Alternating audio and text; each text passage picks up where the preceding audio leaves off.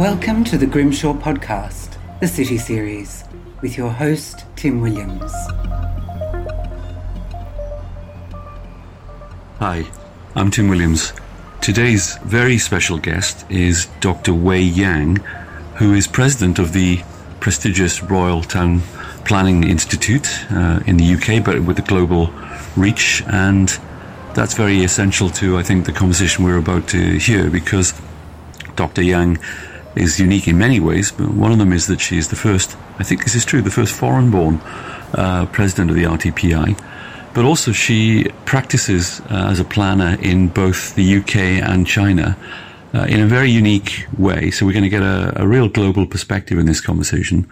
But also she has a very great passion for garden cities and garden villages, which I also share, and I grew up in one. So we have a really good conversation today, and I hope you'll enjoy it. First and foremost, I always ask people how they are. I mean, it's an extraordinary 18 months we've been through. How are you, Dr. Yang? Wei, if I might call you Wei, how are you? Hi, morning, Tim, from London. Hi, I'm very well, thank you. And, this year actually has been really busy. And because we have, Australia and Sydney are in a different phase of managing COVID, have you seen some life return to London streets? Is it how would you judge that? Is it lively? It is. I was in Manchester last week, and also I was in London only the day before yesterday. It was very busy.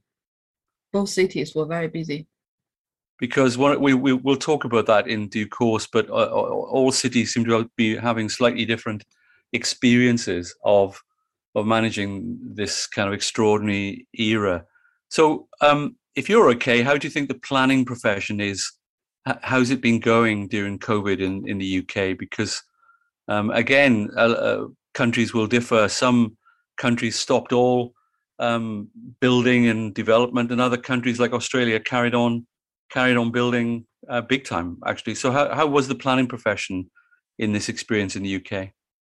In the UK, during the pandemic, actually the planning profession has been really busy because all the construction work are still carried on, and also actually planning authorities, they received more planning applications even before the pandemic, because lots of people, they want to expand their house or doing some work during the pandemic time. So actually the planning profession is even more busy.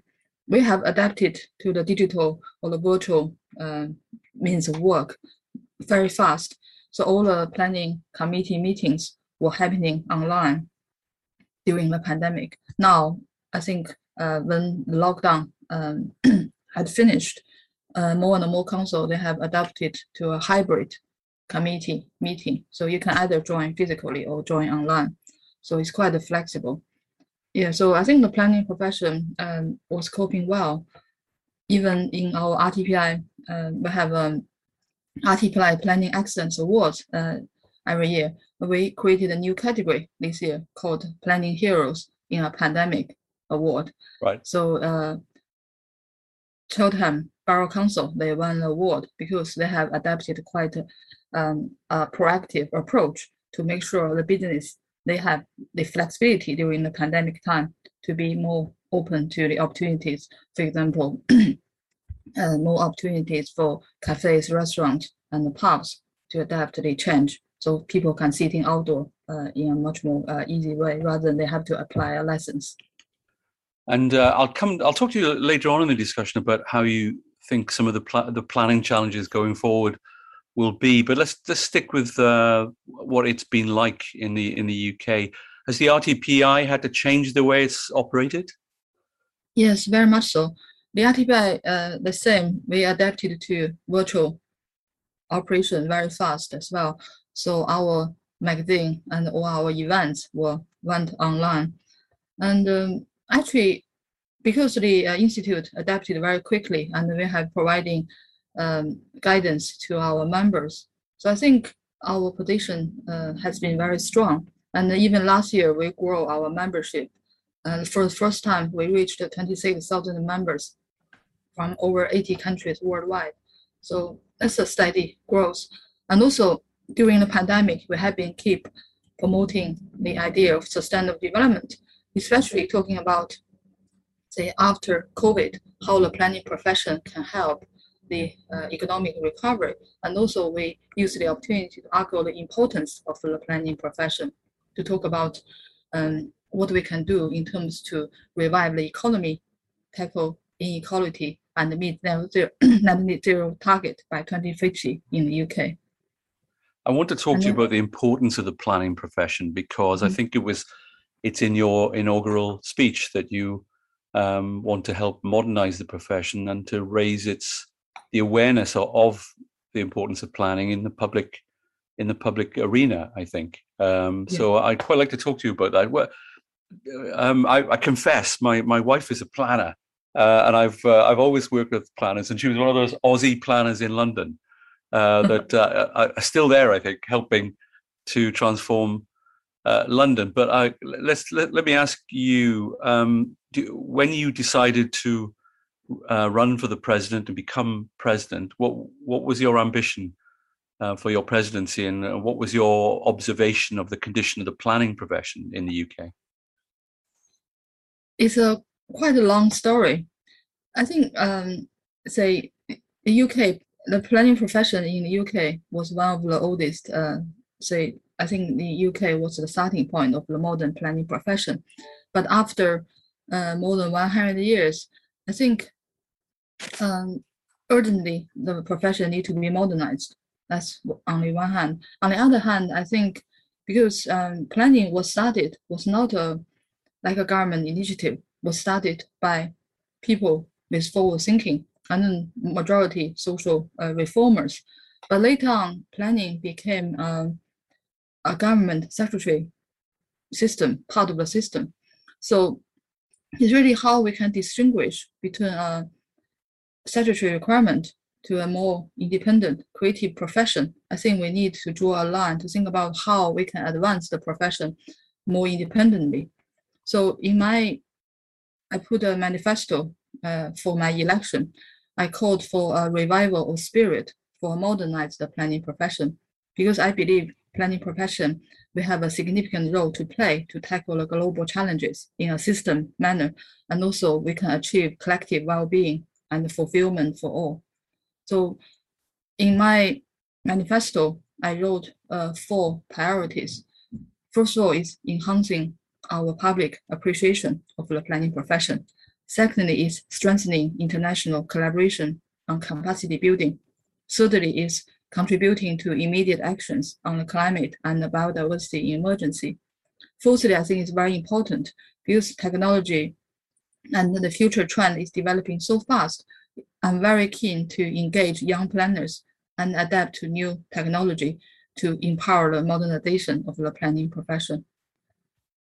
So that's a very big, but also very interestingly international agenda for the RTPI. I think some people might have thought, well, the RTPI, that's just to do with the UK. But you mentioned earlier on, you're active in, what, 80 countries, you said? Yeah, 80 countries. Yeah, and your own background is very interesting because you've trained in both China and worked in both China and the UK. And I think I'm right in saying that you are, is it the first Chinese born or is it the first foreign born? I'm not president of the RTPI. You've definitely a person of firsts. You are. Yes. So you've got a really interesting and a broad planning horizon, and we're going to talk about all that. And we're also going to talk about one of your passions, which is garden cities and garden villages, which I'm also very passionate about. And I agree with you that they're a very modern phenomenon as well as a very historic phenomenon. They can be adapted and made more sustainable, but they're very, very, very up to the moment sort of ideas for cities, I think. Yes, absolutely. We'll come back and talk about all that. Thank you. So do you think the pandemic will turn out to be, it's a strange word, good for the profession? Do you think it will have changed the profession in any way? Yes, I think in many grounds, it has changed the profession already. I think, as we already covered, I think the importance of the planning profession has been more kind of obvious, because people realize planning is not only about housing or building physical environment. It's very much relates to public health, and also what we do have a long-term implications to how we can adapt to climate change. And also the community spirit during the pandemic has shown very strongly. So people realize how important to have a community can support each other. So I think that's something wasn't discussed enough before when we talk about planning. But because of the pandemic, people realize planning is the key mechanism to hold everything together. So I hope it's a good opportunity for the planning profession to be more recognized, and also we can gain more support from the general public. I agree with you completely, and I think, but I'm going to put a criticism to you of in a way of maybe that planners had allowed themselves to get a bit narrow. I think of planning as you think of planning, which is it's about planning all the systems for a city. It's about thinking of it in the broad sense, but there's a sense in which planners have sometimes let themselves become narrow, focused on, let us say, development control planning rather than strategic planning or master planning. So what do you think about that? Absolutely. Yeah, absolutely. That's something I've been arguing for the whole time, because I keep saying planning profession, although planning profession and the planning system, they are two different things. Although planning system may be more focused on development control, but actually the planning profession, we have a much bigger role to play, especially on the strategic thinking. And also we should be critical friends of politicians. So we should really keep saying, these are the things we should do, and these are things we haven't been doing enough. So yeah, I'm being a key advocate for a bigger role planning and the strategic planning can play, especially in the current big environmental agenda. If we want to tackle climate change, I think planning profession has a very unique role to play, because there is no other profession has this comprehensive scale and also these comprehensive skills to think about all these different disciplines together. So I believe it's a very important time for the planning profession to take the leadership role. I think what we need to do is to forge a common and a collective sense of purpose with other good forces in the wider society. I think if we think about all the professions like engineering, architects, landscape architects, all these professions in built and natural environment were created. I think the architects were created earlier, but like landscape architects, the profession in the UK, the Landscape Institute was formed 90 years ago. I'm now a board member of the Landscape Institute. So all these professions were created for a reason, because at the time we need some professional skills to make sure actually we do operate professionally. But now we have a quite different set of challenges, and also I think our knowledge base is different. So I believe our professional boundaries need to be merged, and then what joins us together is our shared sense of purpose. So what should be done now to make our world a better place for our future generations? So this long-term thinking and looking into the future, I think, is the key to join us all together. I think I completely agree with you. I also believe that planning is so important in the sense that we're describing it, that it'll attract more people to the profession. Definitely. Once they realize how significant it is, and you're planning a neighborhood or a city or something really quite significant. And we need the best people to do that. And I completely agree with you. I think there's an opportunity coming out of this where we're all aware of the need for systems to work together and for, land use and transport to work. And, I think we become aware of how our cities and countries work a bit better in an interesting way. Yeah, it's quite interesting, because I read a report, it's called the State of the Profession Report 2020, and they spoke to lots of professionals, or actually directors from sustainable industry. They have already listed architecture and planning are the second of the top 10 occupations for sustainability. And also UN environmental programs, they have published a new document aimed for young people. They also mentioned planning profession is a very important future profession. Very interesting. I think sometimes, yeah. So sometimes we don't see that I think from the government perspective, maybe they see planning in quite a narrow way from. Yeah. But actually, and also that's why I think it's very important for the public to understand better about what the planning profession does. Because quite often when I take a taxi, and then the taxi driver asks me what I do, I said I'm a town planner. They normally never heard of the profession. They said, what town planner does?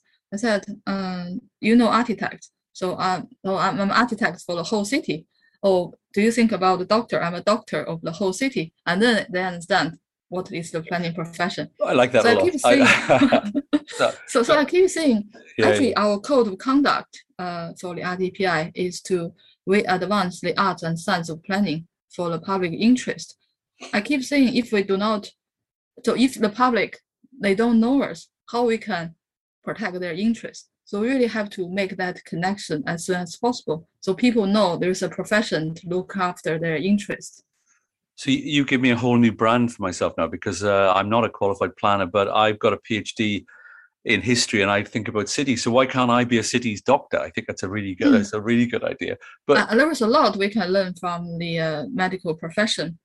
Because I think for medical profession, there was something, it's very unique. First of all, their profession is much more independent.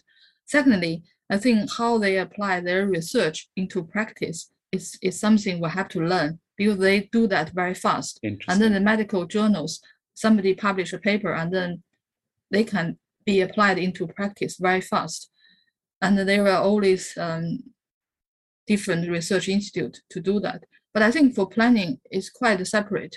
We do have some world-leading cutting-edge research, but sometimes this research are really stayed onto just like published journal papers.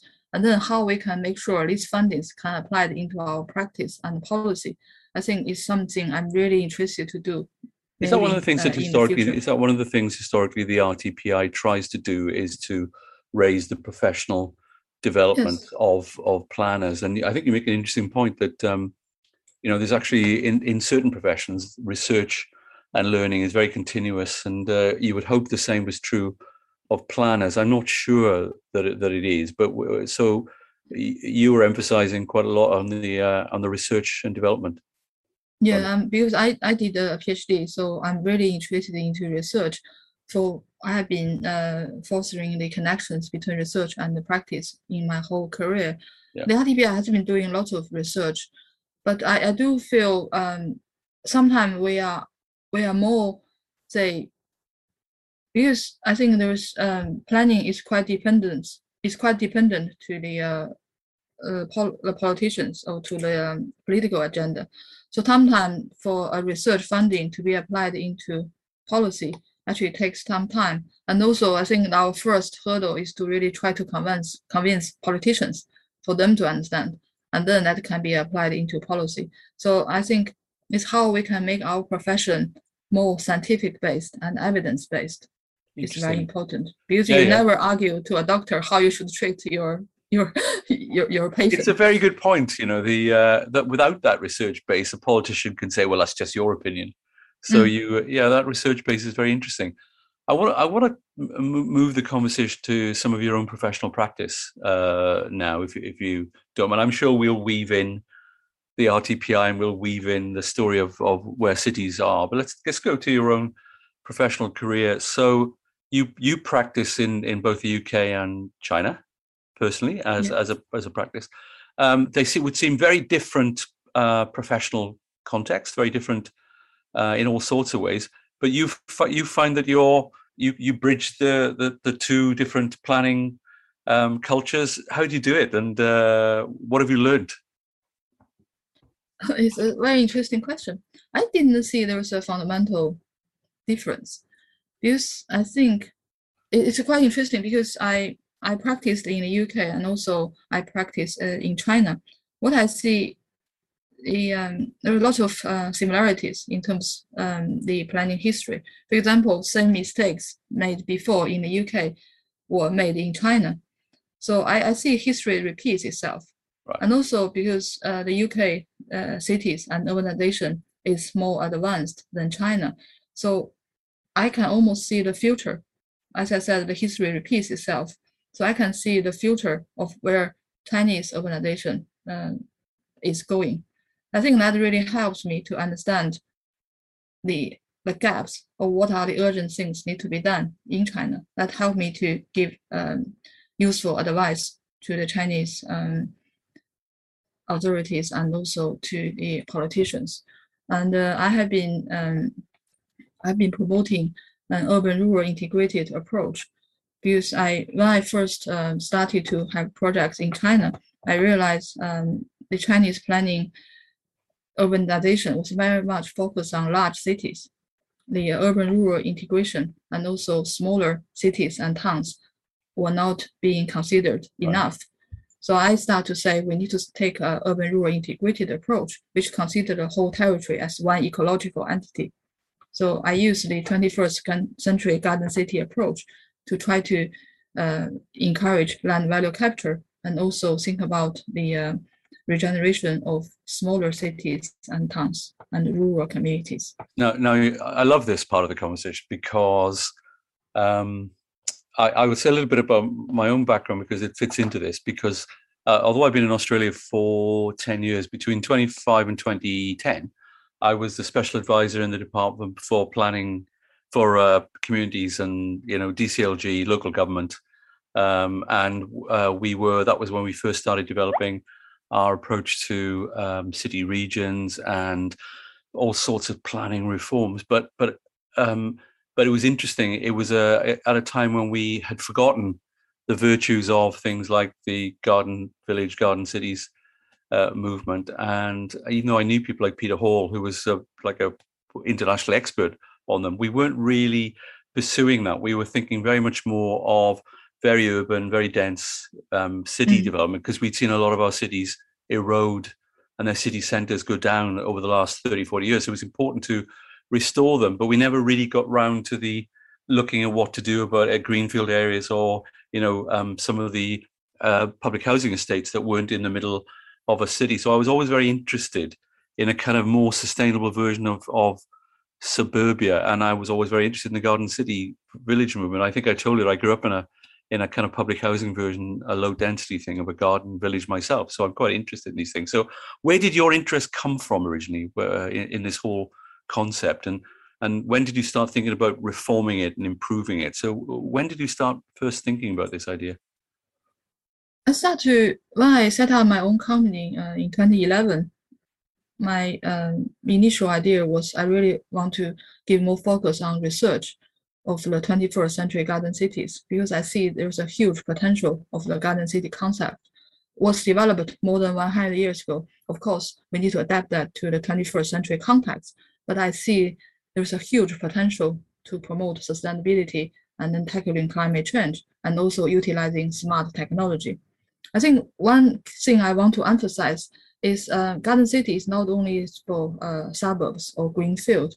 I think what's the fundamental thing and most attract me to the garden city concept is the land value capture, community governance, and the long-term stewardship. Because I worked and lived in Milton Keynes for 8 years. So in Milton Keynes, although it's a new town, but the Milton Keynes model used lots of original garden cities model. And the land value capture is one of the key principles applied in Milton Keynes as well.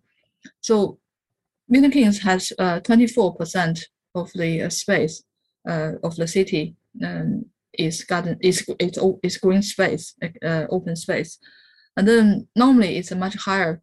It is a much higher percentage than normal city green space, and then maintain all this green space would be very expensive. So Milton Keynes Development Corporation, they created the Parks Trust to own all this green space. At the same time, they were given commercial properties, so they do have this annual income to support the maintenance of green space. That's made Milton Keynes so special.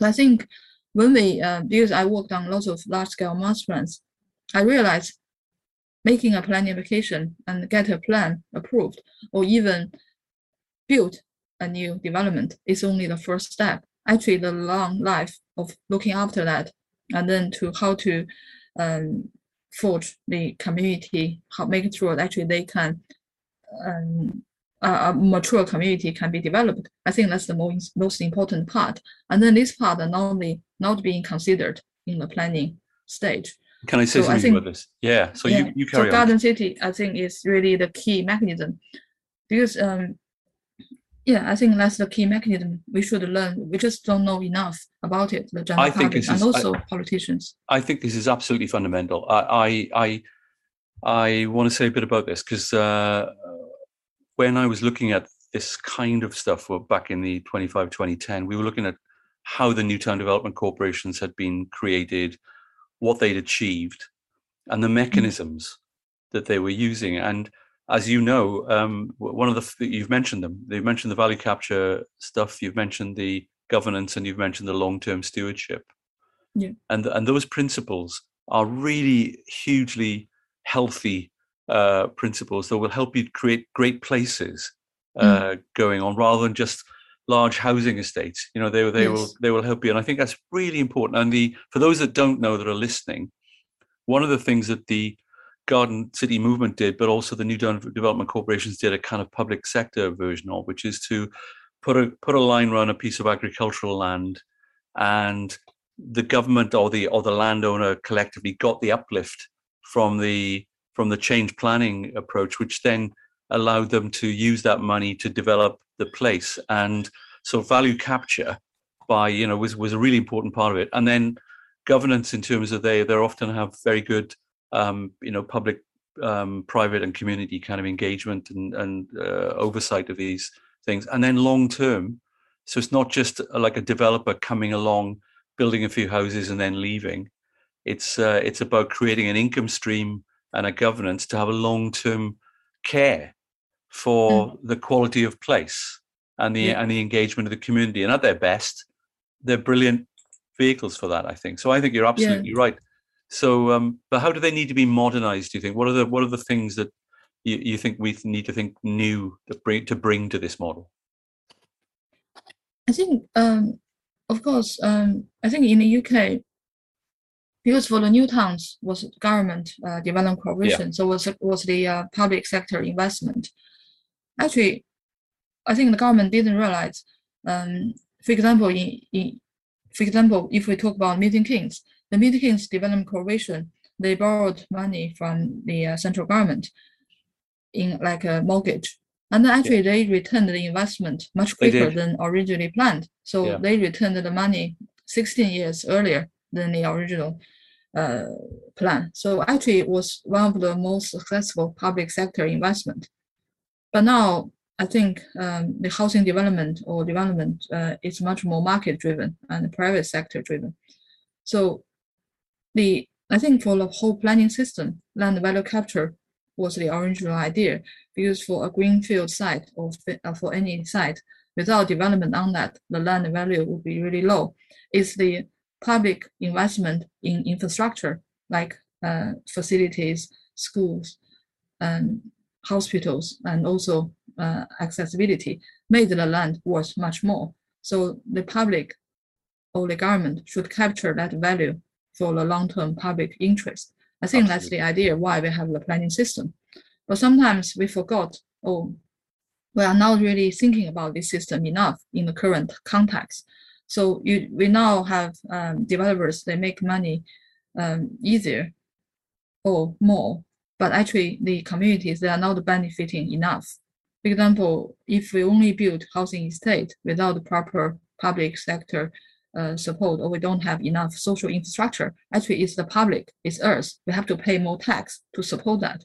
So we really have to think about long-term, how we can manage and facilitate the long-term community building.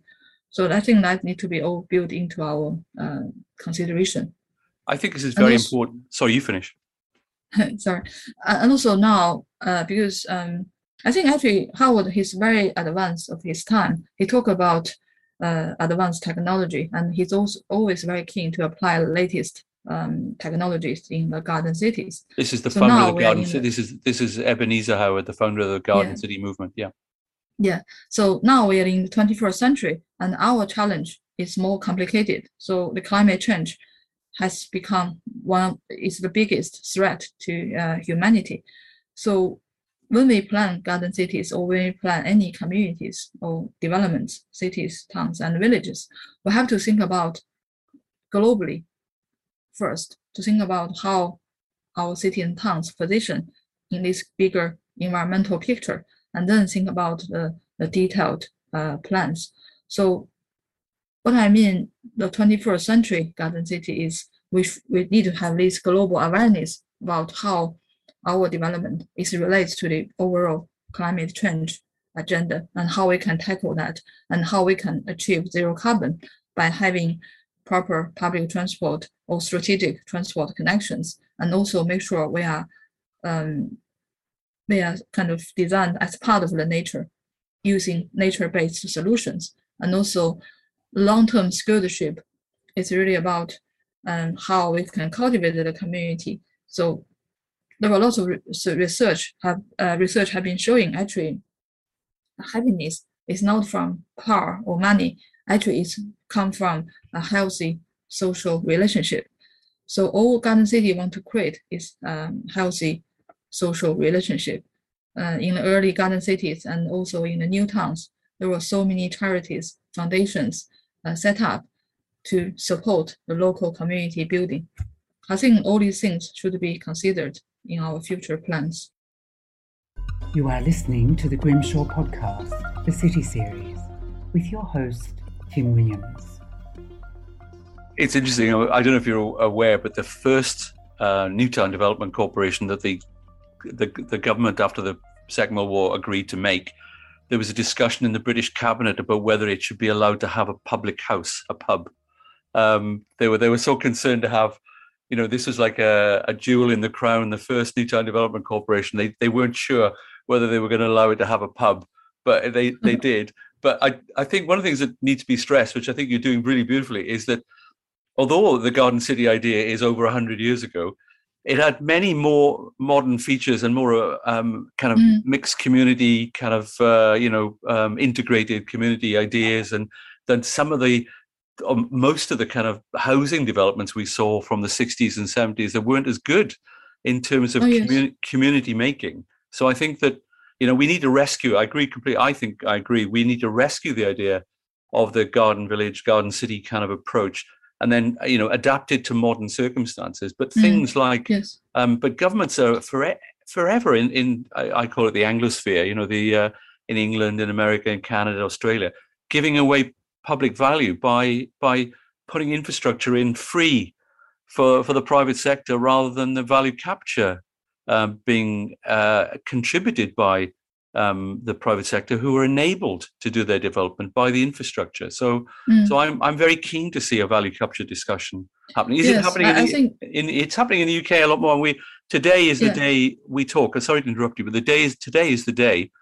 My friend Gordon Adams, who's the head of planning at Battersea, at the development of Battersea Power Station, he has just put a LinkedIn up to say today is the first day that they travelled on the tube line to the new development at Battersea Power Station, which is entirely built from contributions by the developer for public infrastructure. Yes. So I'm very keen on this discussion. Sorry, back to you. Yes. In the UK, land value capture has been used through various means. For example, in planning, we have a Section 106 contribution.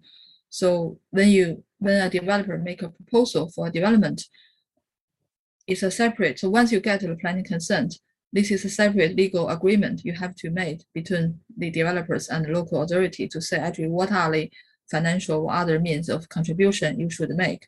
For example, either it's by cash to contribute to a major infrastructure improvement, or you have to provide how many number of schools, medical care centers, or other means, or how much you need to contribute to, for example, public art or local community. I think these are in there. And also in the last few years, there was a new mechanism called community infrastructure levy. It's a similar thing. So for you to contribute, for the developers to contribute to the local community building.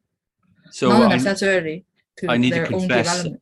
I need to confess to you, Dr. Yang, that I was involved in the design of SIL, community Yes. infrastructure. So I hope it's good.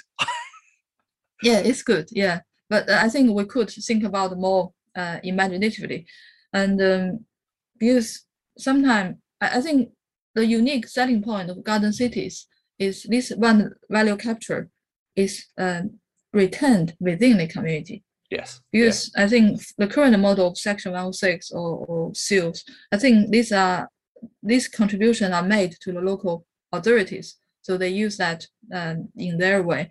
But I think it's also would be great if some percentage, not all, some percentage of them can be kept returned within the community. So for the community to have a self-governance and also for them to decide how they want to use the money, I think that would be even better. I agree with that because although we have similar mechanisms for developer contributions in Australia, there's a lot of cynicism in the public community that they don't get used for the development that they came from, and also the developers get a bit cynical, saying, "Look, we just gave some money to the council, and they didn't really use it to help, absorb the new." So I think there really is important to try and tie the value created to reinvestment in the area, and I think that's very important point. Can I ask you about the? So there you are somebody who is. It's really interesting. Wants to modernize the garden city, garden village kind of idea for 21st century sustainable suburbia. In many ways, you've got, I think, great ideas around value capture, the governance, and the long-term stewardship, which is the thing that gets you the great place. So all these things, I think, are fantastic. So, are you finding that there's an appetite for this both in Britain and in China? Are we making progress? Yes. That's why I decided to become the president, because I have been giving lectures or speeches to people. I do realize it took more time to convince people rather than doing my own projects. So I think it's such an important message we need to get out. We need to think about the long term and think about the future of our cities, towns, and villages. So that's why I decided to become the president, so I can advocate the key importance of the planning profession more, and then to advocate the best practice more, so people can stand better. So our fellow planners, they can save more time to carry on to do their own job rather than use our time to try to convince people. Because I want a stronger voice for our profession. But you've also, I think, is really importantly that you've got an idea of a model of development which works well, but also gets popular support, I think. You know what I mean? I think that because you and I know that lots of people in Britain have traditionally opposed development, but partly because it hasn't always been very good at the development, and because some of the social and environmental consequences are just not really thought through properly. So we need more integrated place development, and this kind of model solves a lot of problems, I think. Definitely. I think there's a great trust issue. For example, in the UK, the housing delivery has been really slow in the last maybe 2 decades or even longer. I think the fundamental reason was because the general public, they don't have the trust to the developers, because they do feel it's happened many times. Yeah. Developers, when they came during public consultation, they promised social infrastructure, they promised schools, medical centers, but they didn't come quick enough. And then the investment into infrastructure upgrading has been slow too. So the public, they realize actually if we do have a new development next to my doorstep, it's actually affecting my current life quality. Yeah.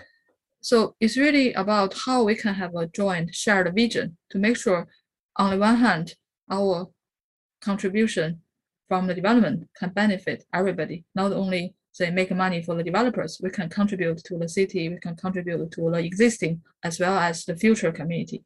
At the same time, by having create or rebuild this trust, we can save time, so we can focus on the delivery. I think it's very important to have this mechanism to rebuild this trust. That's why in 2014, our submission for the Wolfson's Economics Prize on Garden Cities, we created this financially variable model to show how a shared vision can be created amongst local authorities, communities, and developers. By having that, still adapt to the current development model by using private land, we can still make sure the land value capture can be returned within the community and also for the long-term public benefit. I think this is all very clever and integrated and makes perfect sense. And it's practical because we know the models that can make it work, and we know that we can create the value that will help sustain it.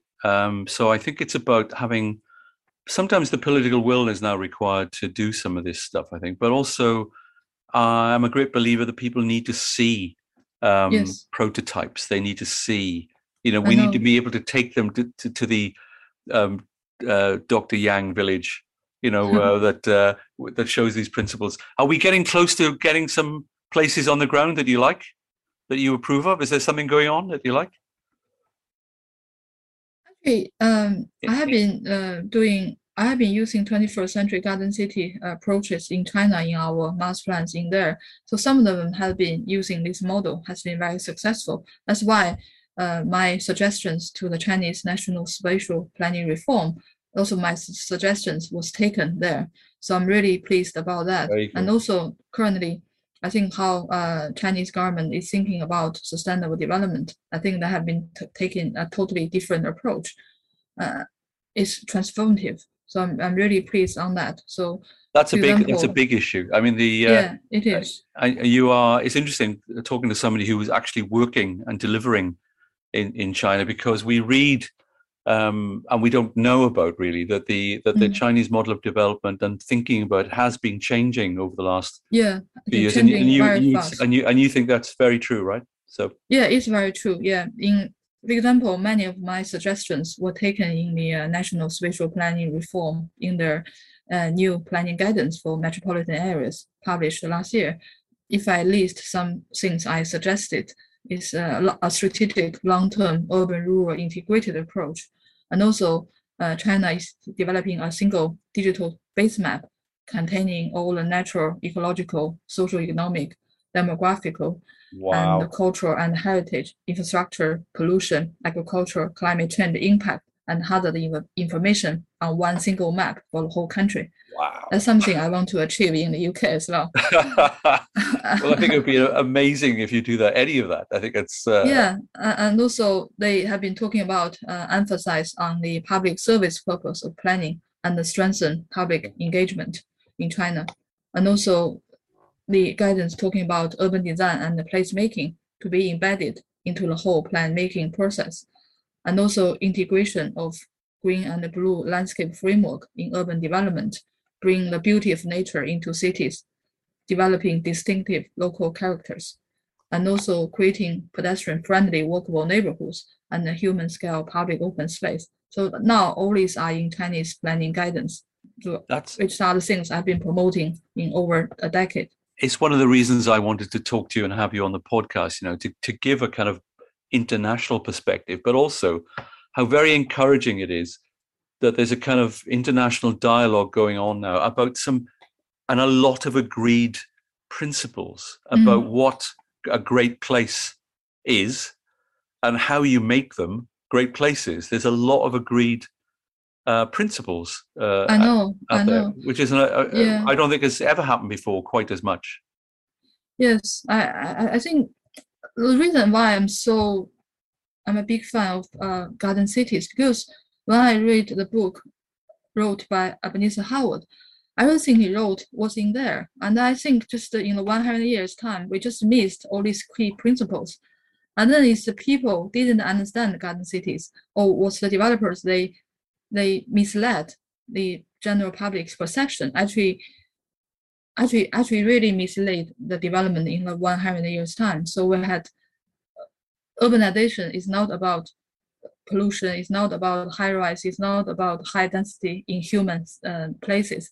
It really should be about community, should about workable neighborhood, about local jobs, locally produced food, about community support and the social inclusion. So I think these are the things we're talking about in Howard's book, but actually hasn't been implemented. So I'm really keen to make that to be an understood principle in the future for How all amazing. sustainable development. How amazing would be, and I'm going to go towards the end of this conversation, but how amazing it would be for you, right, to have projects going up in England and in China, right, that reflect your master planning principles, and you know, so that's number one. Number two, you must write. I hope you are writing the book about, you know, the 21st century sustainable suburbia that is the reinvented garden city. You must write an international book about I have done that. I think. Well, actually, I now need to tell people to go and get it. So what's it called?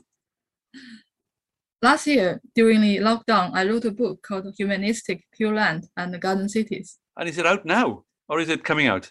It's coming out in Chinese first. I'm going to translate that into English very soon. Actually, the book, I started from talking about Robert Owen, the very beginning, from the New Lanark, to talk about his ideas of creating new communities, and then talk about Ebenezer Howard, his success in Letchworth Garden City, and also talk about how we should design 21st century garden city, and all my principles are in there. Because people know quite little about how Letchworth Garden City was the first garden city created in the world by Ebenezer Howard in 1903. After more than almost 120 years, the city is still very successful. Yeah. And I've been telling how the city has evolved, and then what we can learn from the city, and how we can use that. We can use the principle to apply to the 21st century garden city to tackle the grand challenges we face now. It's interesting.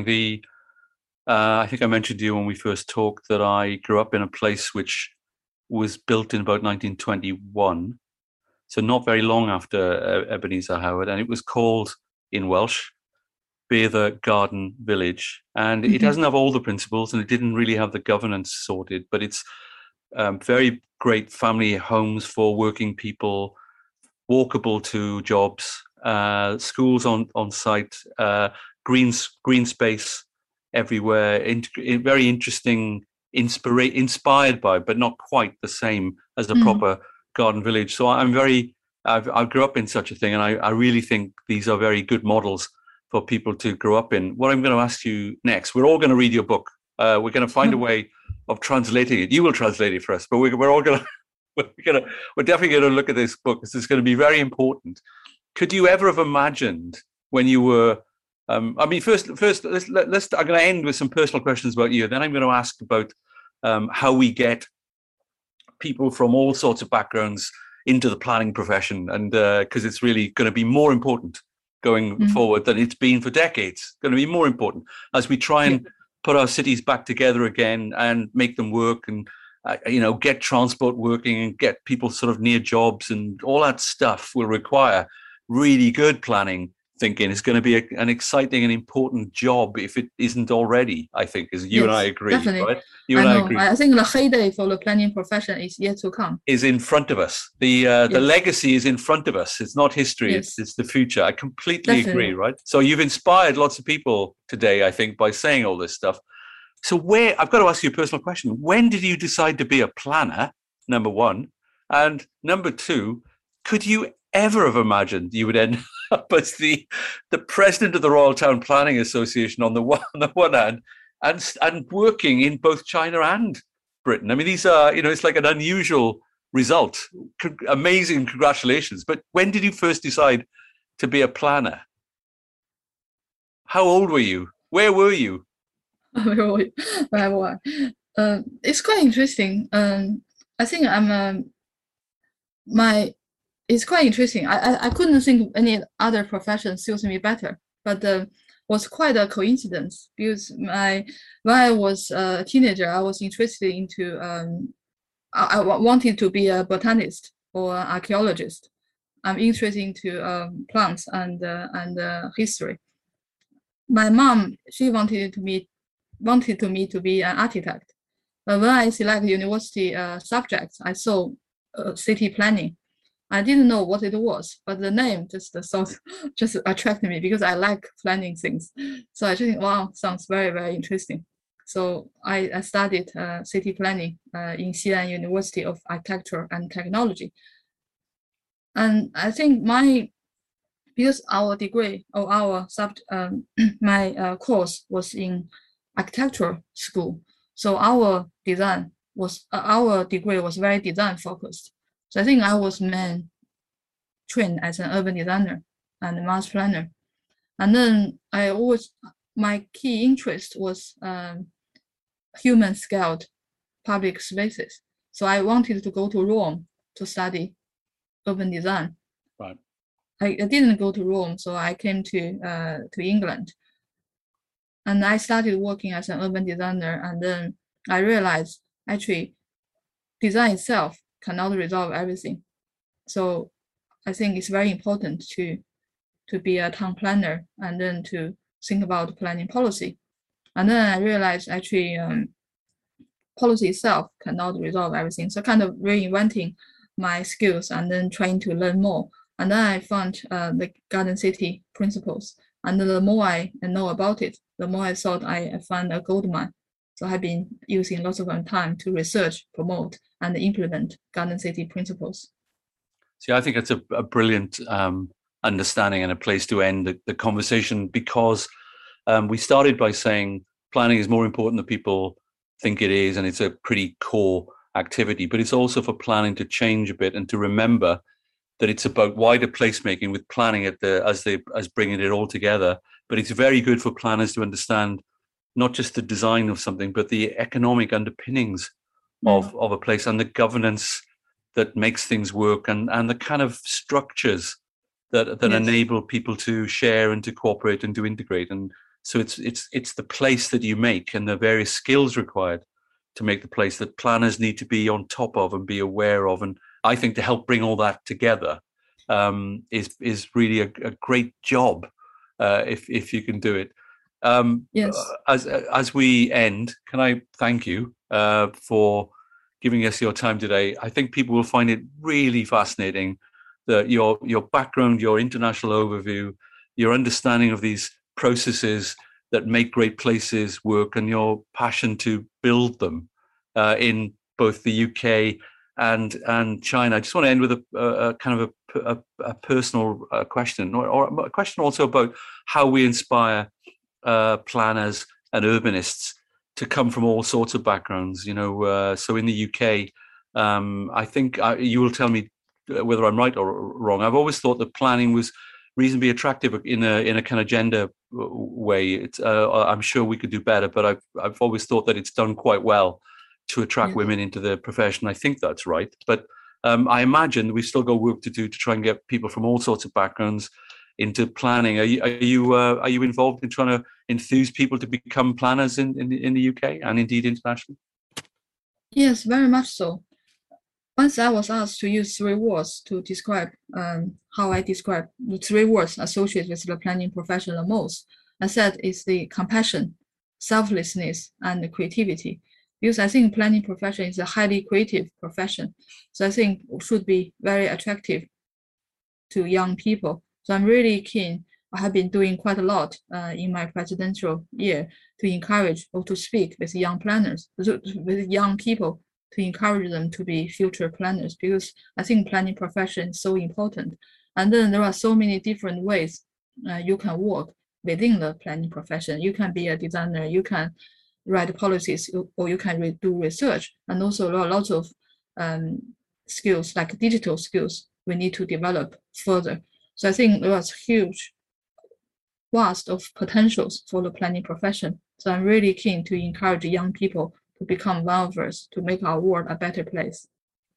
And on that note, just to go back to one thing you said, which I think is very interesting about the future attractions of planning, is when young people who are so passionate about the future of the planet, and they realize the role of the built environment in emissions, and then in us able to solve the problems around emissions, it does attract them more to the planning world, because it's a critical way to intervene, to actually improve outcomes And as we Yeah. move towards COP 26 and Glasgow, it's kind of a good place to end, to say that actually planning and the built environment are going to be quite central to how we solve problems of climate Yes. going forward, and therefore planning is going to be pretty central both to the recovery of our cities and indeed the recovery of our planet. And as we think about those things, what you've said today in this really interesting discussion, Dr. Yang, will resonate, I think, and people will, I hope, join up to become planners as a result of your inspiration and read your book and use it to change the world. I hope we do. Thank you very much. Thank you, Tim.